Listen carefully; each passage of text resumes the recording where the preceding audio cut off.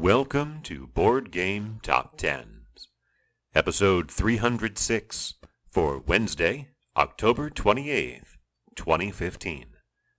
This is the BGG Page Views edition. We have a very consistent list this time around, with the top 5 games all having charted at least 3 times in a row. The last time that happened was January 7th, and we only have 2 new entries. The first is at number 10, up from number 16 last week, and returning after 8 months away. It is Cthulhu Wars by Sandy Petersen, published by Petersen Games, with 13,700 views, a 32% gain from last week. Sliding 5 spots to number 9 is 504 by Friedemann Friese, published by Stronghold Games, with 14,400 views, a loss of 27% from last week.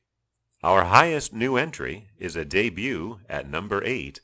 It is Tail Feathers by Jerry Hawthorne, published by Plaid Hat Games, with 16,030 views, a gain of almost double from last week.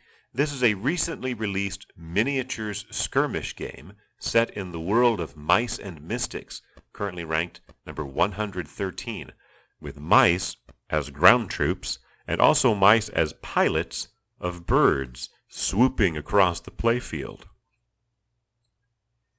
Climbing 2 positions to number 7, The Seventh Continent by Ludovic Roudy and Bruno Sauté, published by Sirius Pulp, with 16,299 views, a gap of only 269 between The Seventh Continent and Tail Feathers, and a 20% bump from last week, which is traditional for the end of a big Kickstarter campaign.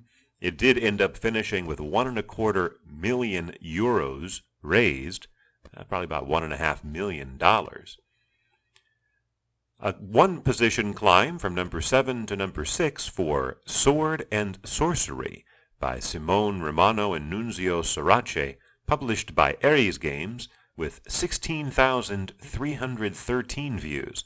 Very consistent performer here, lost less than 200 views, or 1.2%, and only cleared The Seventh Continent by 14.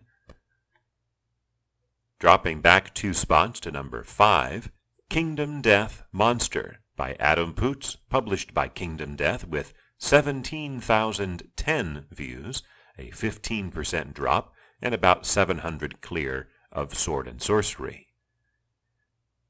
Climbing 2 spots to number 4, Time Stories by Manuel Rosoy, published by Space Cowboys, with 17,478, a modest 2.1% increase.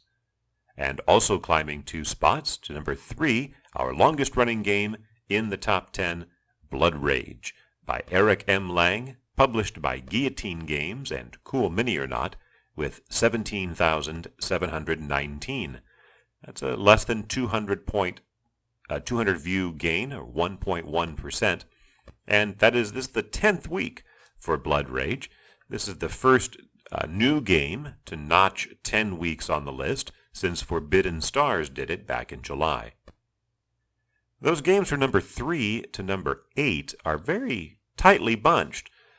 Only a gap of 1,700 views spans those 6 games, or about 10% of the total of the number 3 game.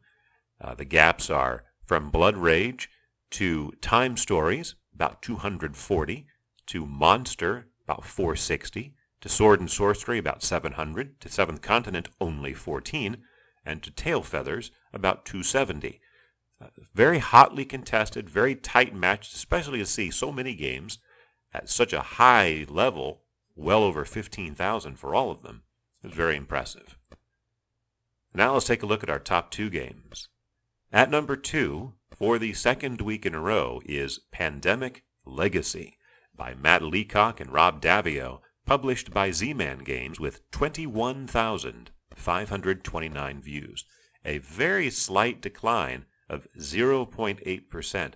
Really, over the last 3 weeks since its full release, Pandemic Legacy has had astonishing consistency. 21,249 2 weeks ago, 21,697 last week, and 21,529 this week. Basically, it's running 3,000 views a day, every single day. And it has been doing this for 3 weeks. Makes me think it might be able to continue doing it for some time. And that wouldn't be a surprise due to the nature of the game, the fact that it's a campaign system. We might see it here at the upper reaches for some time. But even its great consistency was not enough for it to overcome the number 1 spot. At number 1 for the second week in a row and the third time overall is Scythe by Alan Stone and Jamie Stegmaier, published by Stonemaier Games with 25,776. That is a pretty massive 45% decline from last week, as it sort of falls back to earth following the start of its Kickstarter campaign. It is the 12th game with 3 weeks at the top. The last one to do so was Star Wars Armada in April.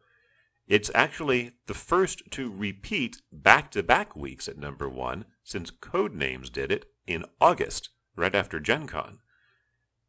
But it has fallen down back to earth, I would say, within the grasp of Pandemic Legacy. So will Pandemic Legacy have another consistent week and snipe the number 1 spot back? Well, it's going to be interesting to see going into next week. For Wednesday, October 28th, 2015.